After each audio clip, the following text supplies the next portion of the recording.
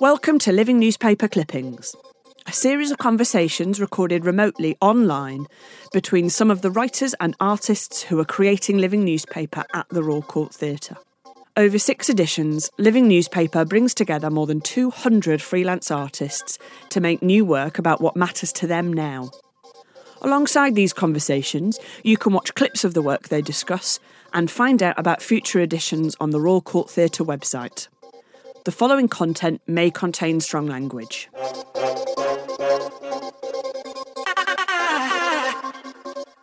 So my name's Mark Ravenhill, and I was part of the writing collective for the Living Newspaper Edition 2. Hello, I'm Shankar Chaudhary. I am one of the design collective, also working with Mark on Edition 2. So Shankar, we find ourselves here, with the Living Newspaper on a bit of a, hiatus, would you say? Yeah, definitely. Everything's on pause. So you did 2, and then you got word of complete lockdown, right? Yeah, basically. I mean, we knew it was coming because we had our sort of Christmas preemptive lockdown happening during Edition 2, and then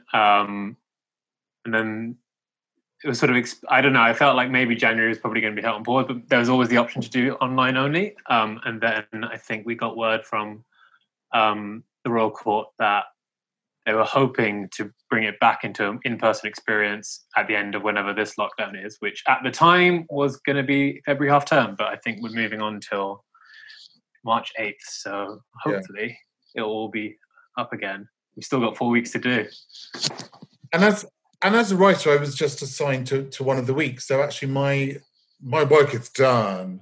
But you were across the whole thing. So how does it feel for you having the work interrupted like this? This one feels more like I've sort of a bit more of a sizable pause. I think in the first, I've been with this project from about August, and we've had a couple of different interruptions like that, but it always felt like the work was still going because there was still quite a lot of conceptual work to do in the early stages about what the newspaper was. And then we had a lockdown just as we were about to go into our initial production week and our get-in before it was all meant to start in November. But that, to be honest, was a little bit of a breath of fresh air because we really were like going at it and it was going to be pretty intense. So I think that gave us a bit of breathing room. Whereas I think because we did so much to get it up and going, and Edition 2 was like a real, it was sort of non-stop for a few weeks up until that point. There was, it's felt more like a detachment from the whole thing, this lockdown, and more like I've sort of stepped out of it. So I'm sort of looking forward to getting back in. Is it so long now that you feel that's that anxiety that maybe you won't be able to get back into the groove again? No, not really. I think it helps that there are 6 of us in the design collective. So the sort of collective energy is pretty strong. And I think once we are all bouncing off each other again, it will come back pretty quickly. So you can explain, because actually I don't know, how did that design collective come together? How did you find each other, or did one person find you all? Or so way back in May, Chloe Lamford, who's the associate designer at the Royal Court, she got in touch with a group of us. I think she was looking for a group of emerging and younger designers to just start having a sort of weekly conversation with. So we sort of met in a more organic way as a group of designers, hoping to just talk about design in the pause that was happening with the pandemic. And we were speaking all over the shop about what was it like to be a designer? What did we think design could be? We were sort of also having conversations about our work, and just it was quite a nice sort of collective sharing that didn't really have a specific purpose. And in that conversation, we had touched upon the idea of, what would it be like to design as a group? It turns out that at the same time, obviously Vicky was creating the Living Newspaper project and Chloe was thinking about that. And it sort of felt that, I think Chloe sort of realized that actually those 2 conversations could sync up. And so we were approached as the group that had formed with a very different reason, as would we as a group want to design Living Newspaper? And that's how we got in. and since then have really just been the six of us batting it all from different angles since about August on Living Newspaper. Can I take you way back? How did you start off? Okay, so I am an engineering student. Really? Yeah. Oh, that's amazing. Respect. Thank you. Well, I'm not a very good one anymore, but I was one who really enjoyed science, but really enjoyed it. Where were you then? This was at Imperial College London so studied in London, mechanical engineering. I quickly realized I wasn't an engineer per se. I'd kind of chosen this thing that had elements that I was interested in. And I spent basically all my free time with the Musical Theatre Society at Imperial. And also, I think being in London and living in London for the first time, sort of falling in love with theatre. Yeah. And were you in shows then with the Musical Theatre Society? Yeah, I started performing. My first ever show was role. What was your favourite role, Shanko? Well, see, I was a very good ensemble member and not a very good lead because I didn't have a tenor voice, is my excuse. But what's your favourite show that you were in? The Producers, which was my first show. Yeah, brilliant. And basically halfway through my course, I was like, I'm not going to be an engineer. I want to go into design broadly. And there was sort of a design engineering route. And so I did everything I could to buff up a portfolio to get me into this design masters at the Royal College of Art. And so that really was like, okay, I'm going to move from performing to directing, choreographing and designing for that society. Yeah. And then that got me into art school, and I still didn't know what I was trying to do. And I think halfway through that postgrad, I saw this Es Devlin documentary on Netflix. And that kind of finally clicked in my brain that this was a job and that design for performing arts in general could happen. And so eventually turned like the last year of my postgrad into a sort of study of like technology and performing arts, looking at like motion capture and looking at motion capture and dance and VR and music and in the end my thesis project was on set design and how maybe augmented reality might change the way we design. Yeah. So I had this sort of weird Frankenstein portfolio that I was sort of just sending a few feelers out. And then someone got in touch, a friend of mine got in touch saying that, oh, my boyfriend is looking for a designer. And that's how I kind of got involved. And it was sort of like a jump, finally sort of let that voice that had clearly been growing for about 6 years tell me to like try and go.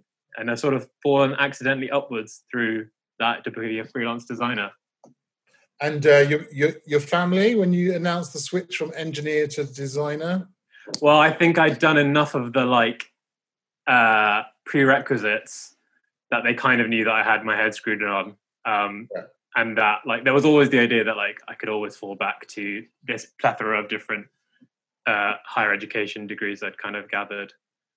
And so working on the Living Theatre, Living newspaper, is it very, very different from anything else you've ever done? I mean, you're in a collective, you're also working with a collective of writers, you've got stuff writing coming in like right up to the wire. Yeah. Is there a crossover with stuff you've done before, or is it like just all new experience? I mean, I think from a theatre point of view, it's very new, and I'd love to, ask the same question of you, how it changed for you as a process as a writer. I guess there was some overlap in the fact I'd done a bit of exhibition design, so I'd kind of thought about like, oh, there are all these different facets that are sort of quote unquote design, and like the logistics and some of the sort of infrastructure planning that we did in the end, that felt like. But from a theatre point of view, it's sort of interesting to have been right at the center from the start, and I think that's very, very new. I mean, how did you find it from a writing perspective? I think there were a lot of differences. I mean, I think the fact that you guys were involved from the start, the design collective, and in many ways were leading it, that you were actually able to show us, quite fully realized ideas for an environment and what you want to do the theatre that then, we could write inside that. That's a very different way around. than you'd be used to, and obviously also the collective aspect of it, that actually all the writers talking together before we wrote anything. I mean, what was lovely for me was there's a chance to meet a lot of new writers as well, because there's quite a lot of younger writers and writers new to the Royal Court involved. So it'd be better to be in a room and to actually meet them like that. But second best Zoom, so it's actually really nice to just to meet fresh ideas and fresh talent and have those conversations. But because we got pushed back a bit anyway, we had quite a lot of conversations. It was like week after week after week. So I think as a writer also, you probably had to do this as a designer in a way. You also have to like hold back a bit of your brain so that you don't overthink it and over talk it, because the actual amount of writing that any of us had to do really was very short. So you don't want to sort of overburden that. You sort of want to have the conversation, sort of stew in all the ideas and enjoy that and get your mind working in some way, but you don't want to like end up trying to squeeze some sort of overthought thing into just a few minutes of writing. So how did you... Yeah, go on. How did you find that? Was that an easy instinct to push to the side, or was it difficult? Yeah, I had to. I just had to sort of slightly pace myself and think, okay, well, it's great to have all these thoughts, but then don't make all these decisions and like overburden it, because the actual piece of writing you want to leave to the last minute because it's a living newspaper. So you can think about the sort of wider issues and the wider aesthetics of it, but actually don't write the thing until like a day before it's got to be in, because otherwise it won't have that spontaneity. There's always an element of that in writing. You do research and I try not to talk too much to other people about it before I write it. I don't want to have like endless meetings talking about what I'm going to write. But you do obviously in your head do lots of thinking, but then you've got to go, right, it's there, and you sort of trust that it's there, but the actual act of writing has still got to be quite spontaneous, and although it's drawing on that thinking and research. And I guess any creative act is like that with design as well. It'd be great to talk a bit about the specific sections that you ended up writing into. So if I'm correct, there was the front page, which is sort of the big musical number that collectively as an edition all of you writers were sort of involved in. But then more specifically, you had the opening address from our actors, which honestly, when we first listened to it in our dress rehearsal, there were like tears, because it just felt so I don't know, it just brought us into live theatre again. And like that sort of direct relationship with the performer was something that I didn't realize how starved of it I was. And I remember just being it's such a wonderful piece in general. And we'd love to talk a bit more about that. But then also the one we most directly worked together on was the cartoons, both of which are kind of quite not particularly normal environments to write into. What was that like? The cartoon is particularly interesting because obviously like a cartoon is primarily, if not entirely, a visual thing. So you do. That's interesting. You sort of question like, why am I writing like a description or a sort of outline, a breakdown, whatever it is for a cartoon? That's an entirely visual thing. But I guess as a writer, you are always training yourself. You've trained yourself to think visually as well as through words. I mean, you do. I think most of us do have like stage pictures in our head as we write, and the most satisfying theatre is that meeting of like text and word and the image. But yeah, that felt particularly weird, and yeah, I just sort of looked through. But also the fact it had to be like a cartoon that you'd have in a newspaper, so it should also be like very hot off the press sort of thing. Yeah. So I definitely went through phases thinking, why is a writer even involved in a cartoon? Surely that should just be like Shanko, just do that. But yeah, and in the end, but it was good to like think, okay, primarily you've got to come up with like one big image for this, and then probably a little bit of text. I mean, look, some of the very best cartoons don't have anything, but I thought, yeah, a bit of speech bubbles, Sometimes you have a little bit of a tag at the bottom as well that might throw. So sometimes, or probably half the time, there's quite a good little bit of very concise text incorporated. So I did actually sit and write. It's only I don't know, 8 lines or 10 lines or something, but I sat and wrote down something, which is like a sort of outline briefing document, describing for this cartoon, and then sent it to you. So, what was your response when you got it? Did you feel like it was too prescriptive or too open, or? No, I really appreciated it. I mean, it's worth just talking a little bit about what the cartoon sort of toolkit is and how then we used it. So we put the cartoon in the scenery dock, which is behind the main stage, and we have a sort of selection of different cardboard, wooden cutouts of figures, some speech bubbles that are on casters, and then whatever props we can get a hold of. Yeah. And I think it's a challenging room because as you say, it is a primarily visual form that, I think of cartoons that are like New Yorker style one, there's sort of like a visual gag and then a caption, or the sort of like newspaper strip 4-scene cartoons. And then when you throw a performer into that, you have the option of that. It's like, are we going to make a quick sketch? Is it that sort of sketch comedy kind of feel? And I really enjoyed your text because it felt like there were very specific panels. In my head, I could imagine what the four scenes of that strip comic would be. And that was quite a nice way to sort of tether what we were thinking about in terms of how we might visually present it. I mean, also you gave some really clear visual moments in the text that I think just held us very easily. And that was meant that actually it was pretty simple. It was kind of clear what we kind of had to do. And the sort of challenge for us was thinking about what does it mean to step into a cartoon? Yeah, because that's the difference. That from it being in the newspaper, actually, our audience were going to experience it sort of spatially. I mean, I suppose the closest, you could have to, like the way you experience a newspaper, if you were sat and there was a cross arch and the curtain lifted and you could just see it and the curtain fell again. Yeah. But we knew that our audience were actually going to pass through the space. So it's actually a different experience from a newspaper cartoon. They're going to see it from one angle, approach it, pass by it.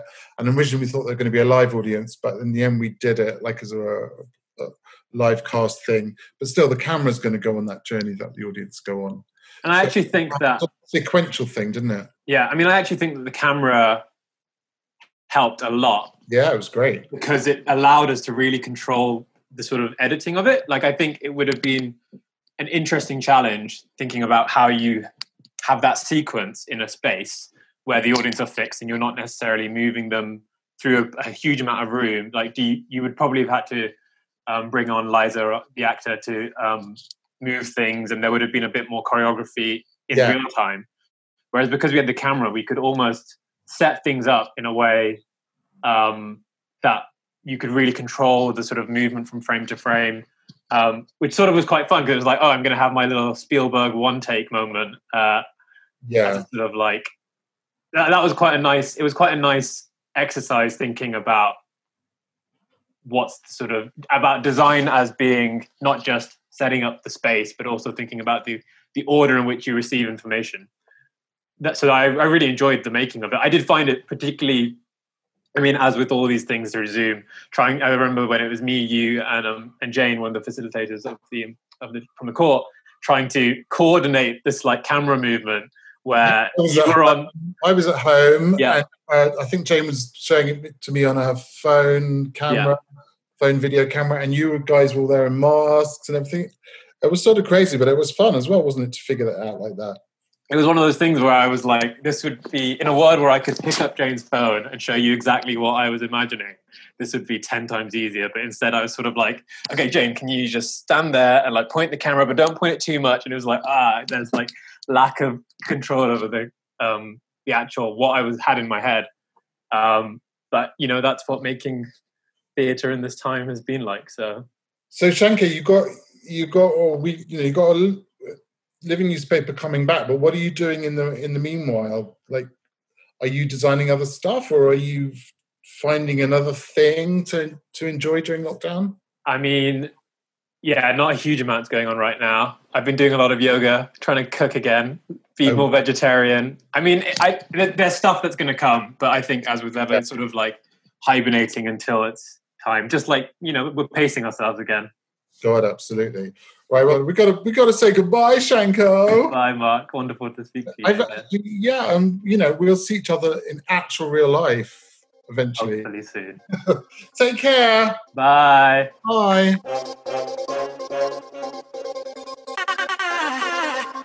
Thanks for joining us for Royal Court Living Newspaper Clippings. To watch clips of the work by these writers and find out more about Living Newspaper, visit royalcourttheatre.com/living newspaper or click on the links in the episode notes.